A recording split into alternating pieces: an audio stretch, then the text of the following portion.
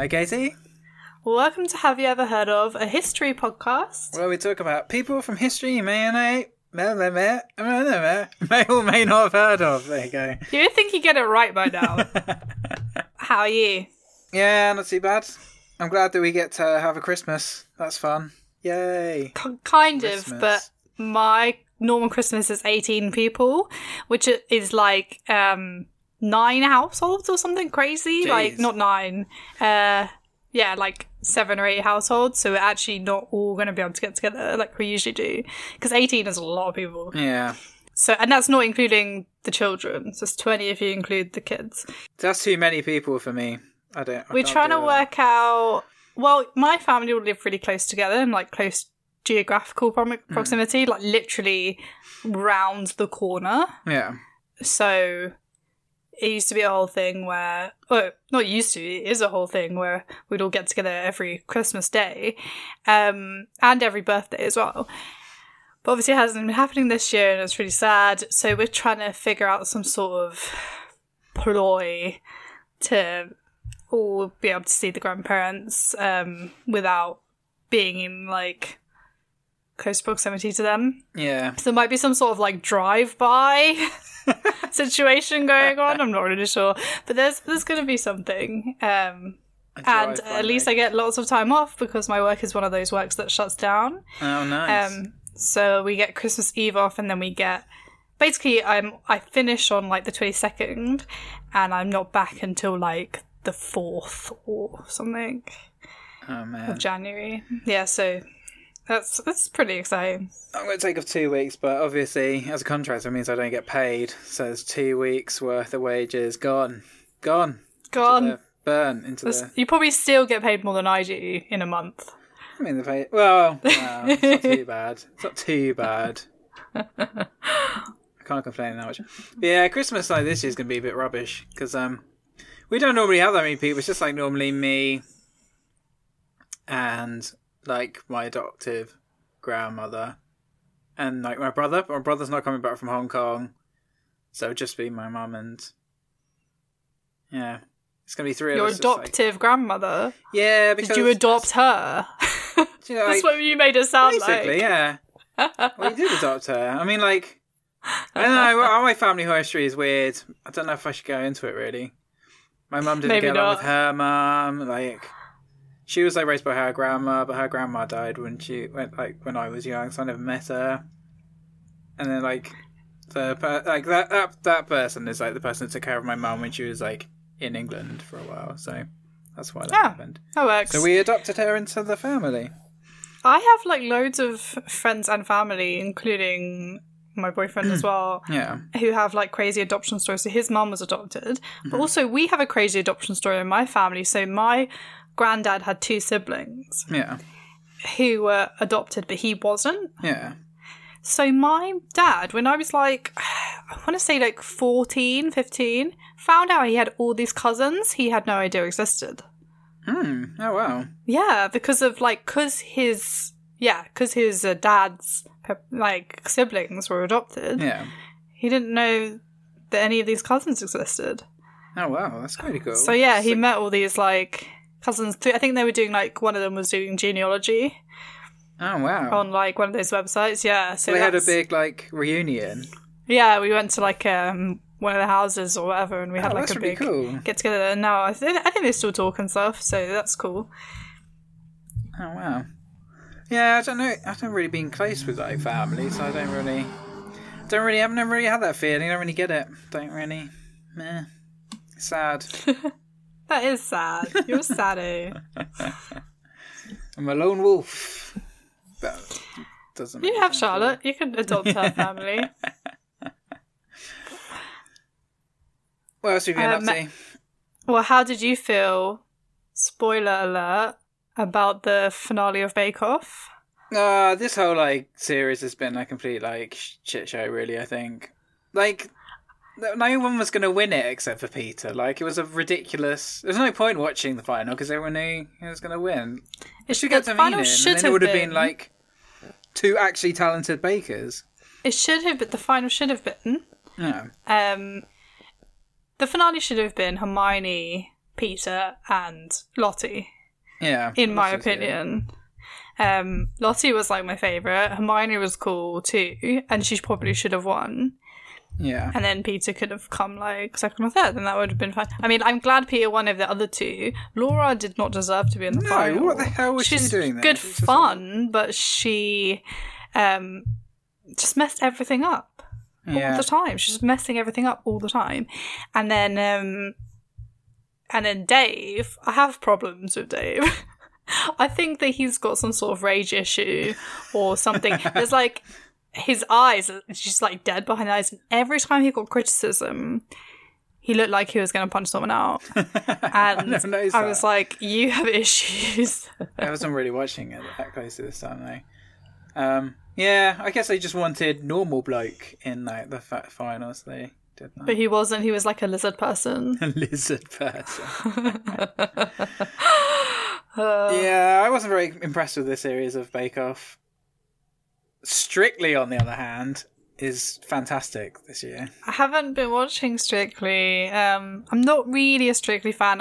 Every now and again I'll dip in, but Love it. Love it. yeah. I've seen the lineup for Dancing on Ice though. I never really. Yeah, it's got some contenders. But yeah, no, I'm not really into Strictly. I feel like I should be.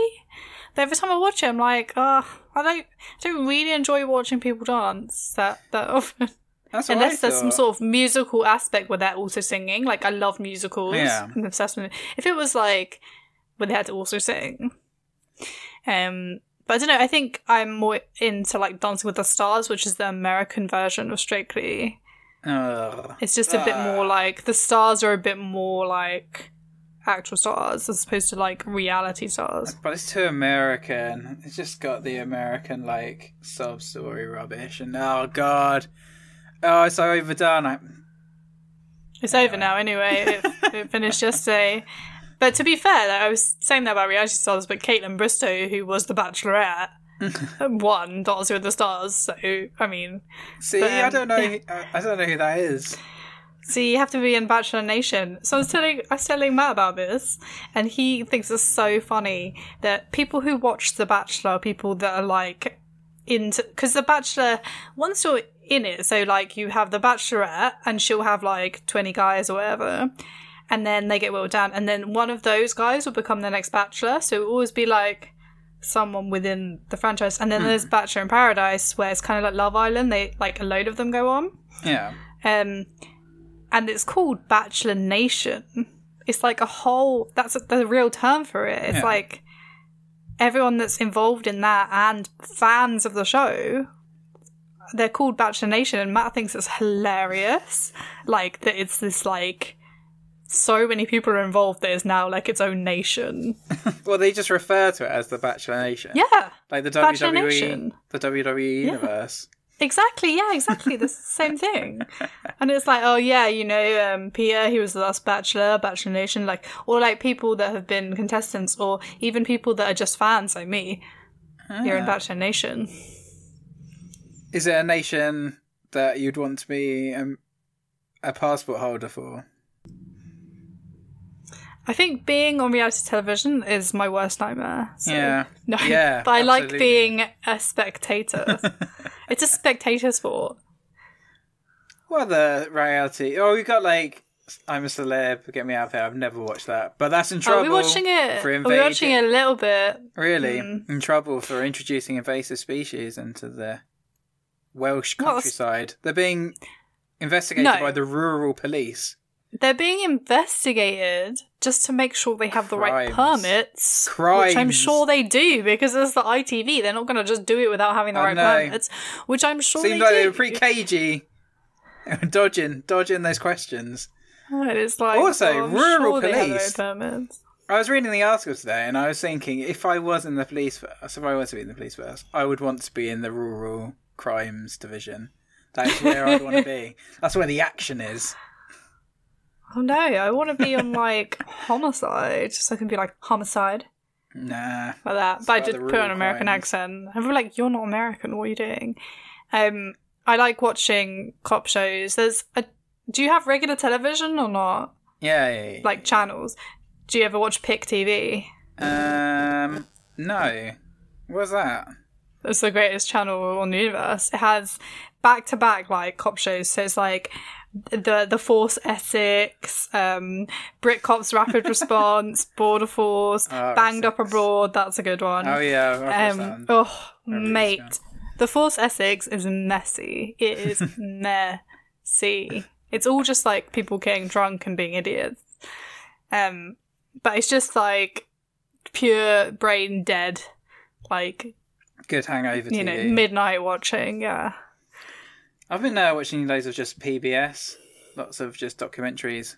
Which are really good. PBS is good. It was like just a whole day of just documentaries about the various states in America. That was great. I was just on First state in America. Do you know which one it was? What's that? First state. Massachusetts, isn't it? No, it's Delaware. Oh, okay. There's a fact for your pub quiz knowledge, everyone. Delaware was the first official state. Ah. No idea why. Cool. I think a lot of them came in quite quick succession after that day. Yeah. Just happened to be Delaware got off their asses first.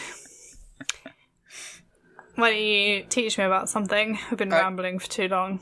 Okay, let's do it. We're going to Thailand today. Ooh, I should have been in Thailand this year. Unfortunately, not. And I thought this could be your consolation prize. You can learn about thanks. a Thai person to make up for your missed holiday. Exciting. So, have you ever heard of Plek Pibul Sungklam? No. I think we can safely say I haven't heard of that person. So he was the leader of Thailand during World War II and again, like a little bit afterwards. Okay. And he kind of like, he's kind of like a big figure in like the history of like Thailand. He's basically the guy that kind of like created like modern Thailand, because before it was the Kingdom of Siam, and then he helped transition to Thailand and the kind of the country you see today, including all like they constantly have just like military coups. Yeah, that's kind of his fault. Okay, Dad, why? So he's like the Churchill. He was like Prime Minister during, and then after as well, like for a bit. Yeah, I mean, like the closest person you can probably compare him to is like Mussolini. He's quite for many reasons, as we'll see. Okay, I'm excited. Okay, so he was born on the 14th of July, 1897, in Mueang, Nonthaburi. In Nonthaburi Province, in what was then known as the Kingdom of Siam. So he was born as Plek Kitasankar, rather than Pilbin Songkran. That name came later. His maternal grandfather was said to be a Cantonese-speaking Chinese immigrant. However, the family was said to be completely assimilated, as Thais and Plek didn't show any features deemed to be typically Chinese. I don't know what that means really, but it is important because he basically needed to conceal and deny his Chinese roots because there was quite a lot of xenophobia in Thailand. Xenophobia. Didn't like Chinese people. What a word. Which weirdly Plek would later stoke despite having Chinese roots. Anyway, so his parents owned a durian orchard. Do you know what durian is? No. It's like a fruit, and it smells horrible, but it's like really popular in Southeast Asia and what East like Asia a soft fruit, like they grow in trees. I think like there's signs in like public places saying no durian fruit allowed, like it's banned from buildings because it smells so bad. Gosh. So you have to eat it outside. My god! His family owns a durian orchard, and apparently were quite reasonably wealthy from it. This is interesting. So his given name, his first name, Plek, translates into strange in English.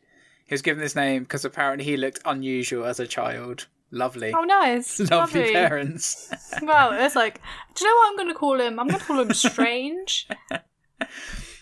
So he first studied at Buddhist schools before moving on to the Royal Military Academy, from where he graduated in 1914. Afterwards, he was commissioned as a second lieutenant in the artillery. I don't believe he fought in World War One. Thailand joined the Allies in 1917 and sent troops to fight in France, though I don't think he went. But yeah, it's a little known fact. Thailand Thai forces fought in World War One alongside the Allies in Europe. Never would have known that. That is something I had no idea about.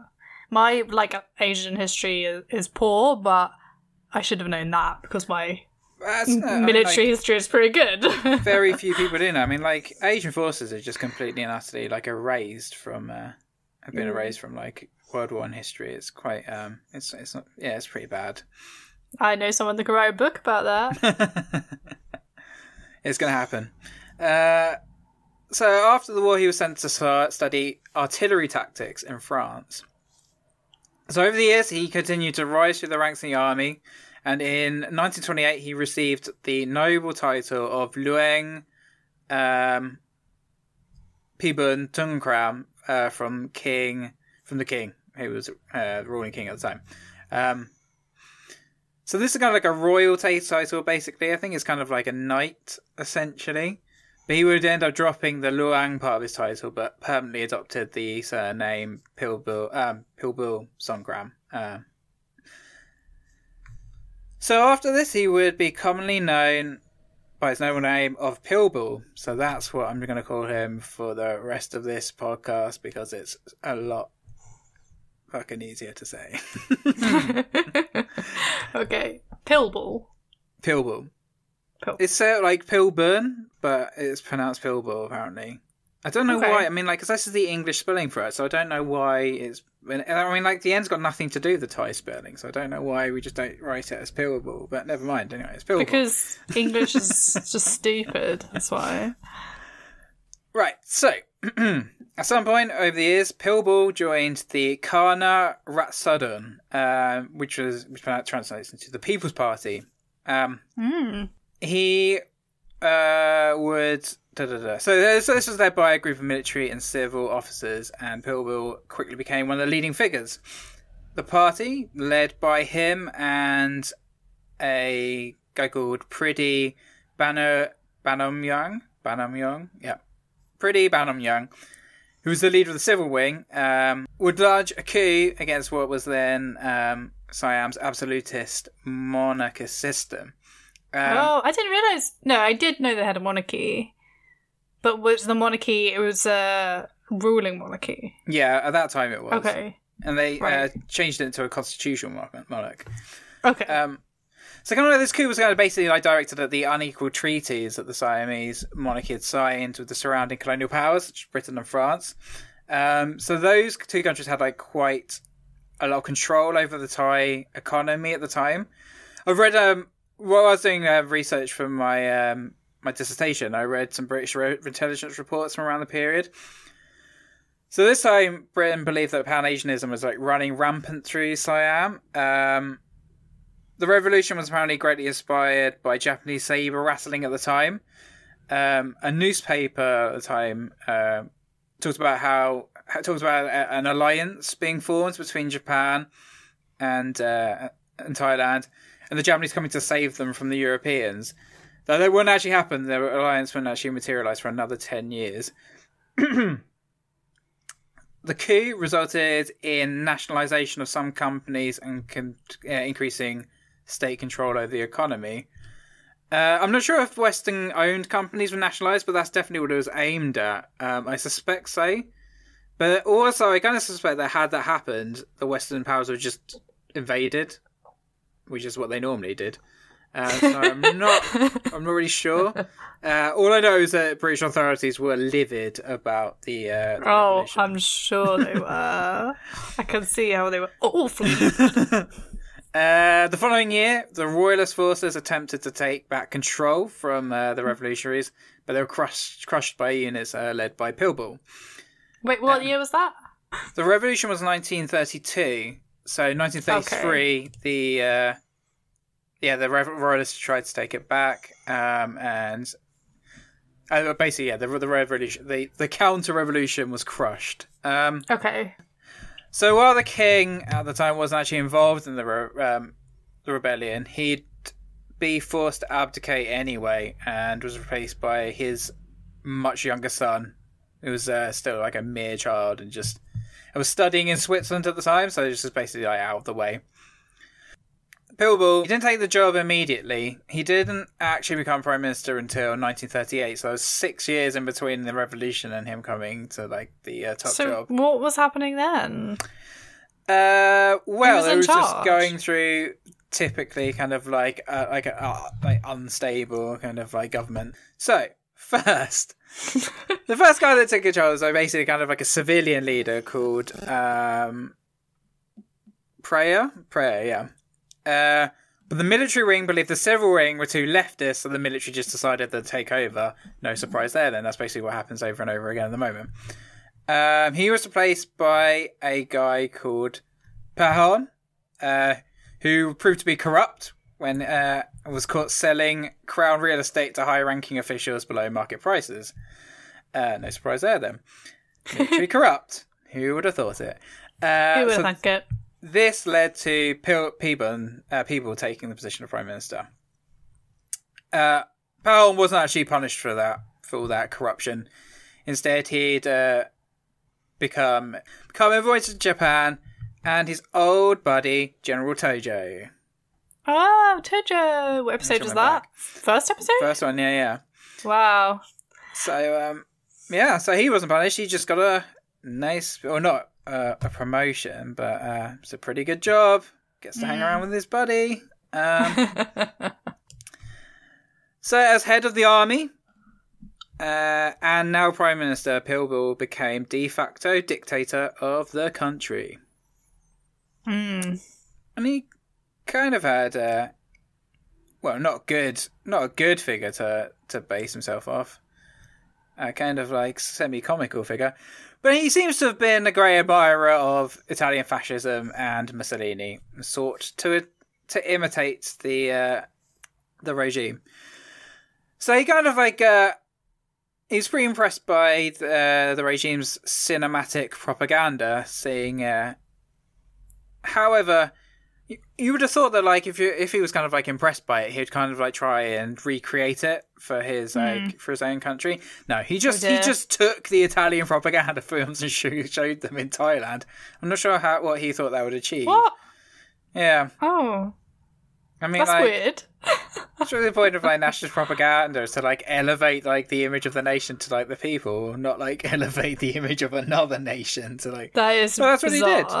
Was he just lazy? I think so. He also adopted the Italian style fascist salute, model on the Roman salute, and used it during his speeches. But not everyone else did. I mean, like, it was never kind of like it wasn't like the Hitler salute. Yeah. And there was a lot of people in the cabinet that were against it, and they thought like basically it wasn't like fitting. It was inappropriate for like Thai culture, basically. Right. Still, along with his Minister of Propaganda, he was able to build up a leadership cult through 1938. So much so the photographs of Pilbull were found everywhere, and those of the abdicated king were banned. I mean, like, you haven't been to Thailand. So basically in Thailand, there's like photos of the king. There's photos of the king everywhere. Like, it's basically, I don't know. Yeah, I've heard. Yeah. But instead of like the king, it was just him. So yeah, I mean, like, basically, he's kind of like followed like the route of Mussolini, which is quite entertaining because Thailand would become to be known as the Italy of Asia. Find out why. So, as part of his kind of like policies, he immediately prioritized Thai nationalism to the point of like ultra nationalism. I mean, like, it's kind of like an interesting one though, because I mean, like, they were a country. They were normally independent, but they were kind of like suffering from like a lot of outside interference from like colonial power. So it's kind of difficult, like, to look at like nationalism in like colonized like places and like semi-colonized places. Like, it has kind of like a different meaning, I think. Anyway, moving on. Yeah, so for his policy, basically, he launched a series of major reforms known as the Thai Cultural Revolution to increase the pace of modernisation in Thailand. Or, in his words, to uplift the national spirit and moral code of the nation and instill progressive tendencies and newness into Thai life. It's strange that progressivism, is that a word? Progressivism. Yeah, let's go with it. And nationalism could coincide, since nationalism is inherently conservative. But yeah, I guess like in the context of like it kind of like standing up against like European like colonial pressure. Okay, yeah, as I mentioned before, kind of changes the context a little bit. But I think really in this context, progressivism probably is closer to like modernity as opposed to like actually like progressive policies and like social policies. Yeah, it's not talking about like a progressive society, No. like we're going to make things better. He just means like modernizing. Yeah. Yeah, he basically wanted to like change the perception of Thailand from an undeveloped country into a civilized modern one. Really, is like his aim. Civilized in inverted commas. Yeah. So there were a series of cultural mandates that were issued by the government. They were to encourage all Thais to salute the flag in public places. I mean, like, I don't know why that's modern. That doesn't seem very modern. Just wherever you see a flag, you have to salute it. That's so backwards. It reminds me, because that's never really happened here. I mean, yeah, it kind of like has, but it's like a very American thing. Yeah, like, completely. The flag is like a symbol of the country. Yeah. In the way that, you know, a lot of people every morning will put out the flag. And to me, that's the pledge just, like, as well, don't they? Weird. Like, it's not that, I don't know, like, it's absolutely fine, like, to do it, you know, but to me, I would never hang an English flag, is what I'm saying. Yeah, definitely not. Yeah. So I don't know. It just doesn't, for me, it doesn't feel, don't look at the flag and feel, like, proud. Yeah. So I guess that he was trying to instill some sort of, like, pride. Yeah, like national unity. Yeah. I guess that's the thing, is like, when you, like, you feel the threat of kind of like colonial powers outside, like you just desperately try and like create something to unify the people against like outside threats. I mean, that's what all nationalism is. It's just like uniting against like some perceived outside threat. But I suppose when you're like in like on a continent where like only 2 countries have escaped like colonialism, it's a bit more understandable, but at the same time, it's still a bit crazy. Yeah. Thai people were also expected to know the new national anthem off by heart. I definitely don't know the national anthem off by heart, so that would be difficult. I definitely don't. I know the first verse and the chorus of our national anthem, and that's it. And then, I mean, if anyone knows further than that, well done, basically. He implemented the standardization of the Thai language to overrule kind of like regional dialects and languages. He also encouraged people to adopt Western attire as opposed to traditional clothing styles. What was his reason for that? Just to make it look like the country look more modern. To fit in. I don't like that. He's starting not to sound very nice. Yeah. Similarly, people were encouraged to eat with fork and spoon rather than with their hands, as was customary in Thai culture at the time. Which is kind of interesting they went for the knife and fork. Whenever I get to Thailand, I always eat with like chopsticks, which is like not the done thing. Like quite the opposite. Really? Yeah. Oh, it's like, I didn't know that. I always feel really weird, but like I can't eat noodles with like knife and fork because it's just weird and horrible. Because you're a bona fide Asian.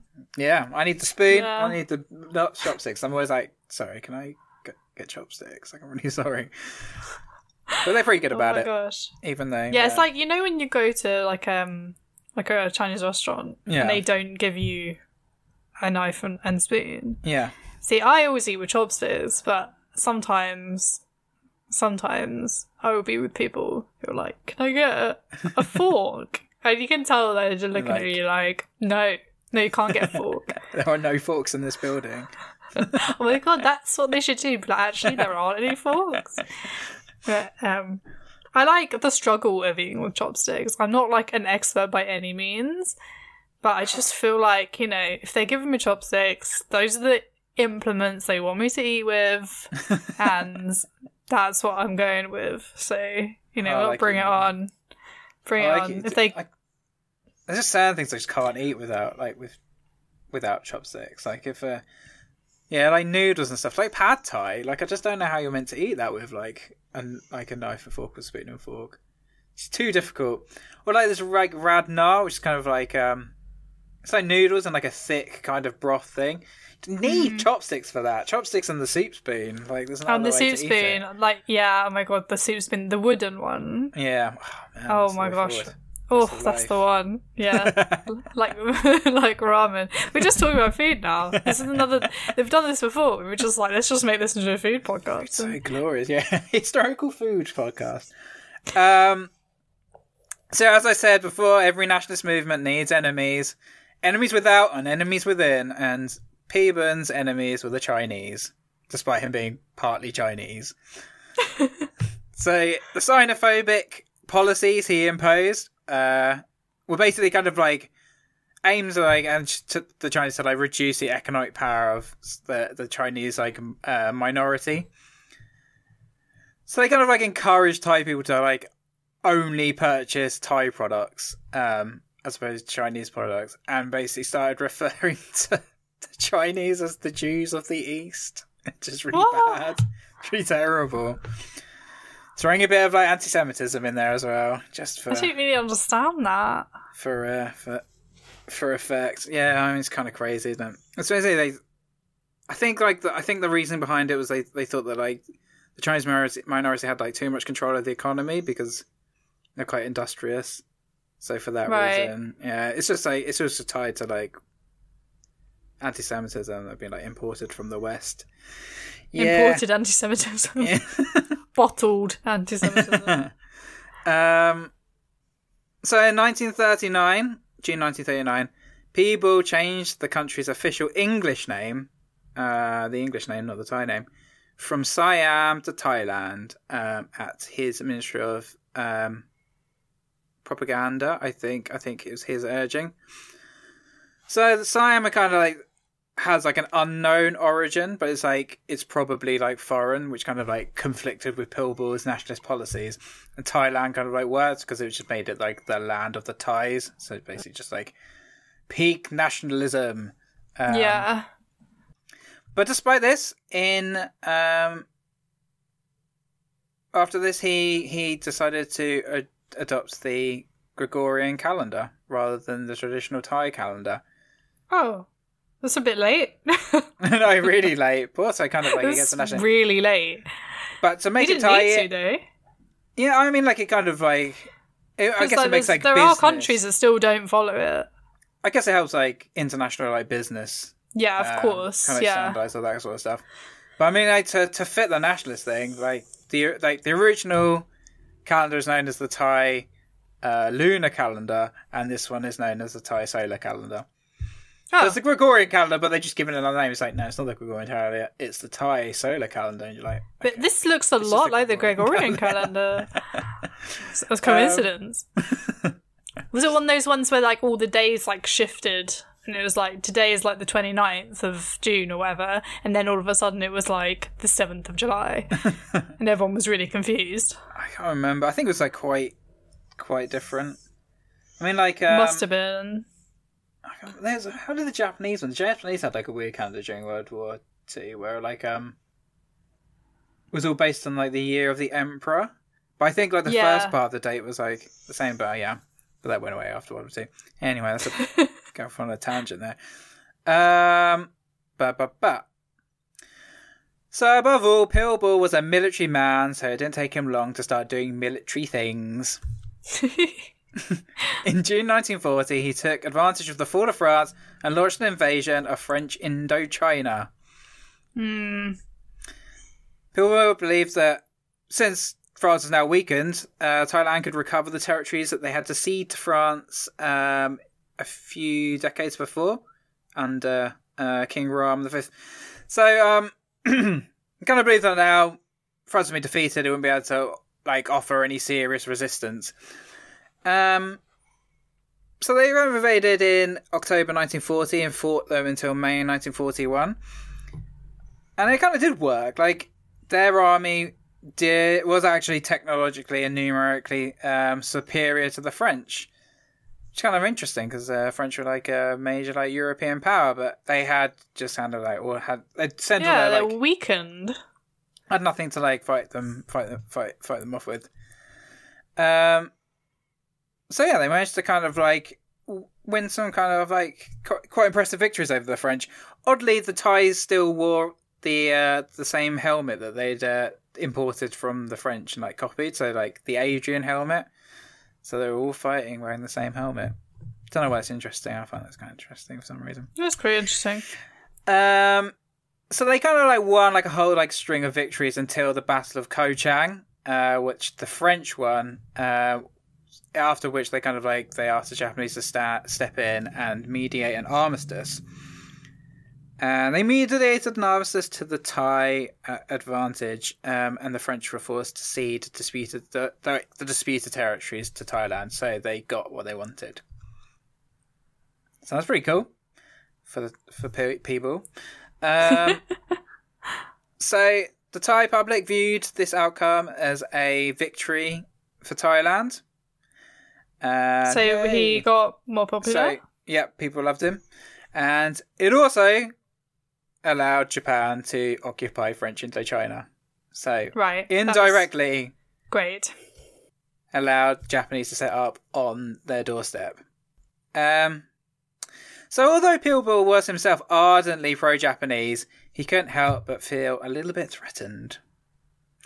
Peel Bull's administration kind of realised that Thailand would now have to fend for itself if the Japanese decided to invade. They kind of before would try and play different people off each other, but now with Europe distracted fighting against Germany and having pissed everyone off by invading Indochina, they weren't expecting any help because them European colonialists, they stick together.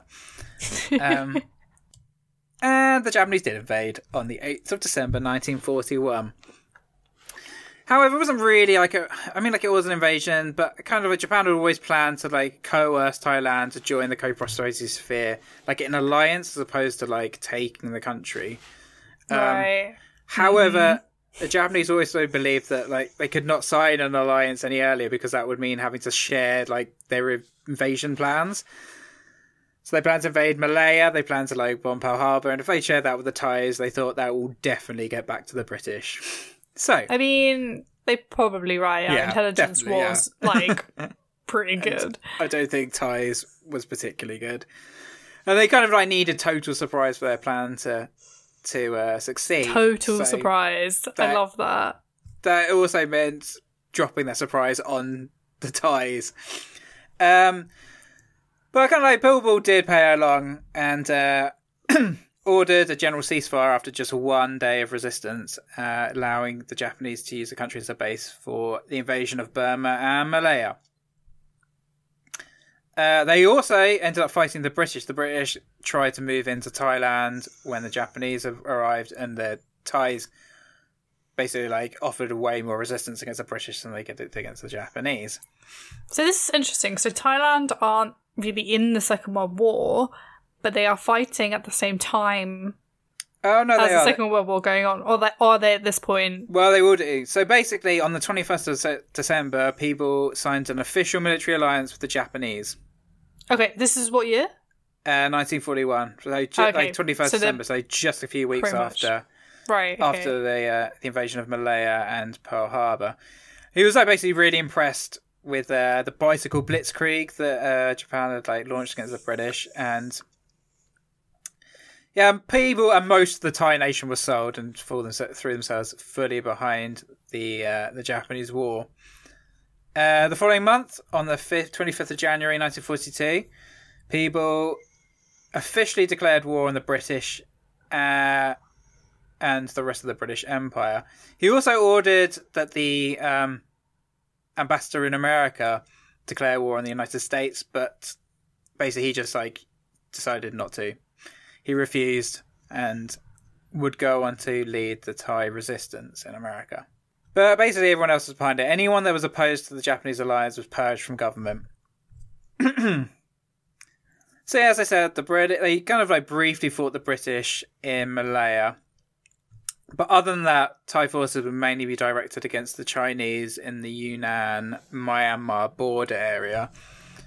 Thailand had annexed parts of Burma after the Japanese had invaded Burma, and used this as a base to attack the Sichuan-Bana region. So this region in China is kind of like an autonomous region, and its culture is a lot closer to the Thais than the Chinese, and I don't think they speak like than Han Chinese. And I think they speak like a dialect that's a lot closer to like Thai as well, rather than Chinese.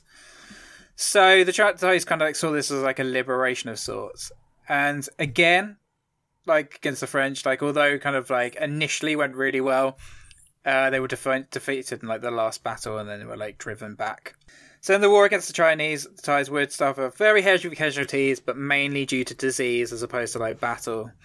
They kind of just sent their troops up there to like occupy the area and just like didn't cater for them in any way. So most of them just died from malaria, which is pretty sad. It's pretty sad. That is pretty sad. So now we come to the fall of Peeble. Ultimately, Peeble's fortunes were tied to those of Japan. So as the war turned against the Japanese, the country's elites turned against him. There was also, as I mentioned before, the Free Thai movement, who had formed in under the ambassador of the United States. So they kind of like got together a lot of like expats outside the country and like trained them up and sent them in to like conduct guerrilla action against Peeble's regime. They were supplied by the Allies. So by the end of the war, there were like more than 50,000 like of the resistance fighters, mainly trained outside of Thailand, but then the kind of like people inside the country on side as well. So these were mainly like kind of like ardent royalists who joined them, who were like angry that people basically returned, like replaced the king. So as the war turned against the Japanese, the National Assembly, it was kind of like who were kind of like the fascist Grand Council, decided that like Thailand needed to take a different track in all this. So they ousted Peeble as Prime Minister in 1944. Okay. So this ended his 6-year reign as military commander-in-chief and Prime Minister of the country. So his time as dictator was over. So the guy that replaced him, I'm not going to try and pronounce his name because I had to practice Peeble's name a lot to say it, and I haven't practiced this guy's name, so I'm not going to say it. But the guy that took over, ostensibly kind of like continued like relations with the Japanese, but in reality he was like very much behind like the resistance. So at the war's end, Peeble was put on trial at the Allied insistence on charges of having committed war crimes, which basically just meant being allied to the Japanese. That was his war crime. However, he was acquitted amid intense pressure from the Thai population because he was still incredibly popular. Oh, okay, that's interesting. Incredibly popular. So he just was unpopular with the General Assembly, but popular with the people. Like, the 50,000 or so like free Thai members, but they were mainly people from outside Thailand. Like in Thailand, people believe that like the Thai people believe that he'd just done his best to protect Thai interests. Yeah. So yeah, different opinions between the diaspora and the people at home. So was this the end of Peeble? He was tried as an Axis member, so surely that would just see him vanish into the ether. Of course course it's not, because the Cold War came along. And we all know what happens to yay. military dictators during the Cold War. So, in November 1947, Royal Thai Army units under the control of Peeble carried out is now known as the Siamese coup d'etat of 1947. I don't know why it's called the Siamese coup d'etat, because it wasn't called Siam anymore, but that's what it's known as. Maybe it was. Maybe they had a cat. Maybe. Wait, so hang on a second. A Siamese cat is like a Thai cat? It is, yeah. Oh my gosh. I literally never knew that before. My mind has just been blown. That is it, yeah. Wow. Anything. I don't know how that never, I never put that together before. Wow, I sound stupid. So, this coup installed another guy as prime minister, but the army were pretty unhappy with his work and decided to get their old master back in, get Peeble back in that top spot. In 1948, April 1948, Peeble assumed the position of prime minister once again. Peeble's second premiership was notably different, though. He abandoned the fascist stylings. I mean, fascism was gone now. So fascist stylings. Can't do that anymore. Got rid of that rhetoric. Fashion. And characterised his first premiership, and instead promoted at least a facade of democracy. I'd say it was more than a facade. He did actually kind of a bit like Chang, he kind of with the elections, more changes. It's not democracy. He tried to get those in, but we'll see. Okay. So at the beginning of the Cold War, Peeble aligned Thailand with the anti-communist camp, and he sent a Thai contingent to fight in the Korean War, where my granddad fought, actually. So he fought beside them. Anyway, and in return received a large quantity of US aid, because obviously that's how it works. Agreed to fight the communists, get some American money. Yeah. Mm-hmm. To complement this, Peeble's anti-Chinese campaign was resumed, with the government restricting Chinese immigration and clamping down on those Chinese businesses.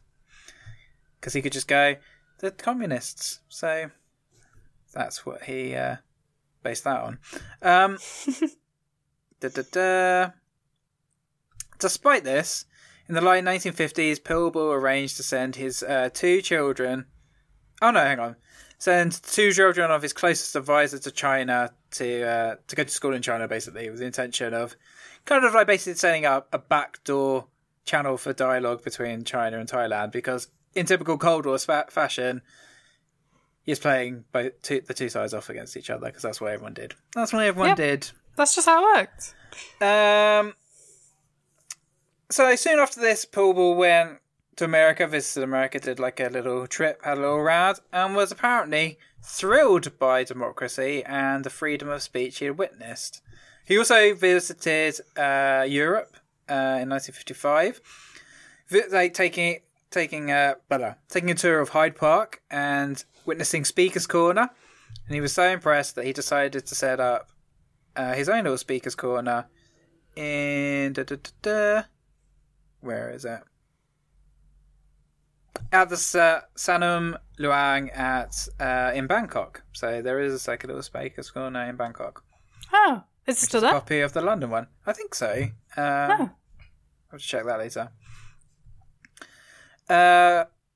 Peeble also began to democratise the country, allowing the formation of new political parties, and brought back political opponents who had previously fled the country. He also planned free elections. He also passed the Employment Act of January 1957, which legalised trade unions, limited weekly working hours, so people weren't just worked to death, regulated holidays and overtime, and instituted health and safety regulations, so people weren't just being crushed by rocks. Or whatever else they were doing. Just dangerous things, dangerous things. Just general dangerous things. He also made the International Workers' Day a public holiday, so that's kind of cool. That's kind of a change from his vehement anti-communism. Yeah. But despite all this, he never enjoyed the same level of control he did during his first term. He had started a pattern that still plagues Thailand to this day. Military coups, and these would plague his second premiership. Oh my gosh. How many? Because he come to power through a coup, he was basically like indebted to the powerful coup group that got him into power in the first place. And they weren't always keen on his efforts to democratise the country. So in total, Peeble faced 5 coups during his time. Oh my gosh. Like, that is a lot of coups. Over like coups. what span of time? So that would have been 50. He left in 57. So 10 years. 9 years. 9 years. So one every like 2 years, basically. Oh my god. He's like, oh, I'm due one. Due one soon. So you were successfully withstood 4. Most notably, on the 29th of June 1951, while Peeble was attending a ceremony aboard the Manhattan, a US dredge boat, he was taken hostage by a group of Royal Thai Navy officers who quickly confined him aboard the warship Sri Ayutthaya. So negotiations between the government and the coup organisers swiftly broke down, leading to a violent street fight in Bangkok between the Navy and the Army. Just the Navy and the Army fighting each other. Wow. The Army was supported by the Royal Thai Air Force, so that was pretty cool. So they bombed the ship that he was in, and he was able to escape and swim back to shore. Wow, so they didn't like tie him up or anything? I don't Clearly know. not. But, yeah, unless he just like swam with his legs. I don't know. I'm guessing they didn't know, but yeah, he survived the bombing of a ship and managed to just swim back to shore. With their hostage gone, the Navy had were forced to lay down their arms. So yeah, that was probably the craziest one, but there was another 3 on top of that. So he wasn't forced to leave until 1957, when public opinion finally turned against him. So he was kind of like, his party was suspected of fraudulent practices during an election. So he did allow the elections, but that election was So it's a really a bit of democracy. interference in there, It's including pretty shady democracy. all the good ones, a bit of intimidation of the opposition, buying votes, and general election fraud. Got all of them. A full Bingo. house. Full house. In addition, and this was the thing that plagued him in the first place, critics accused him of lack of respect for the Thai monarchy, and he'd started to take on various kind of like functions that traditionally belonged to the monarch, so people weren't too happy about that. So eventually, in September 1957, Peeble was overthrown in the final coup by members of the Royal Thai Army under command of his most loyal subordinate, his second in the government. But that's the guy that normally overthrows you, so that's fine. It's pretty normal. Also, and I mean, surprise, surprise, the United States were believed to have been deeply involved in the coup. Deeply involved. Might not have been anything to do with his attempts to reorder the economy. I mean, like, he'd kind of like made Workers' Day a public holiday and put the Employment Act through, bit of nationalisation. The US didn't want people taking away their assets, so replace that leader. So Peeble first fled to Cambodia, and then to Japan, where he still had connections to the old wartime elite. The old Greater East Asia Co-Prosperity Sphere band back together again. On the 11th of June 1964, Peeble died from heart failure while in exile in Kanagawa Prefecture, Japan. After his death, Peeble's ashes were transferred to Thailand in an urn and decorated with military honours at the Temple of Democracy that he had founded in Bangkok. So did he have like any Peeble? Did he have any like personal life, like a wife or anything? I don't know actually. None of that was in any of the stuff that I read. Just like totally ignored that. Maybe he didn't have. I think he must have a wife. It's not weird if children. He had one. 6 children. Six children, including someone called Nietzsche, who's now a career diplomat and politician. So one of his children is quite high up in the government. Oh, okay. Well, there you go. Yeah. In 2006, he was appointed by the military junta to be Foreign Minister of Thailand, serving that post until early 2008. So he's still in with them army guys. He's not an army guy himself, but he's buddies with them. We can add this to our Asian military history series. That seems to be what this is. Not that it's an official series, but I feel like we should learn about guys from the rest of Asia. I mean, Thailand's never pops up. Get enough white British people from me, so yeah. I didn't know anything about like Thai history until like recently, and I started like looking it up. It just doesn't seem to come up, but it's quite interesting. It's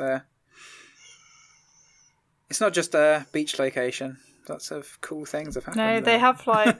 Well, we were gonna go to like northern Thailand instead of southern. Oh yeah. So we weren't gonna do like islands. We were gonna do like Chiang Mai and cool. like up the mountainous region and like elephants, and there's like old cool like historical park and loads of cool like history up there. And I was like, I want to go to some temples, and Matt was like, you are going to be sick of temples. There is like, a lot. There's a temple every 2 houses. There's just a temple. It's so hot as well. Like we did like a day in Chiang Mai. I was just looking around the various temples, and I was just dragging Charlotte and my brother around, and we were just sweating. I was like, we must see them. We must see them all. Yeah, this is why we're like, maybe we should go in winter. Yeah, it's probably best. Cool, let's wrap it up then. Quick, what are you having for dinner? Curry. Cool. Chinese curry. Nice. How about you? Having rice. Matt's making something I can't remember the name of. It's like rice and carrots and an egg. Very nice. And I'll have some fakeness. Fake bacon or fake... Oh no, do you know I've got fake duck spring rolls. Oh. Let's see how they are. Duck's so nice though. You can't fake that. It's too good. You can fake anything, Dan. The aquatic bird. It's my first words, duck. Was it? Mm-hmm. And that's why you can't eat them, because they're sacred in your... I don't like birds. You know I don't like birds. Yeah, so everyone please do subscribe wherever you're listening to this. And rate us if you have time. It only takes a second. Thank you very much. And follow us on the evil social media on Twitter and Instagram at Have You Ever Pod. There you go. There you go. And yeah, they're evil, but we're still there, tweeting away. And we'll see you next time. Bye. Bye.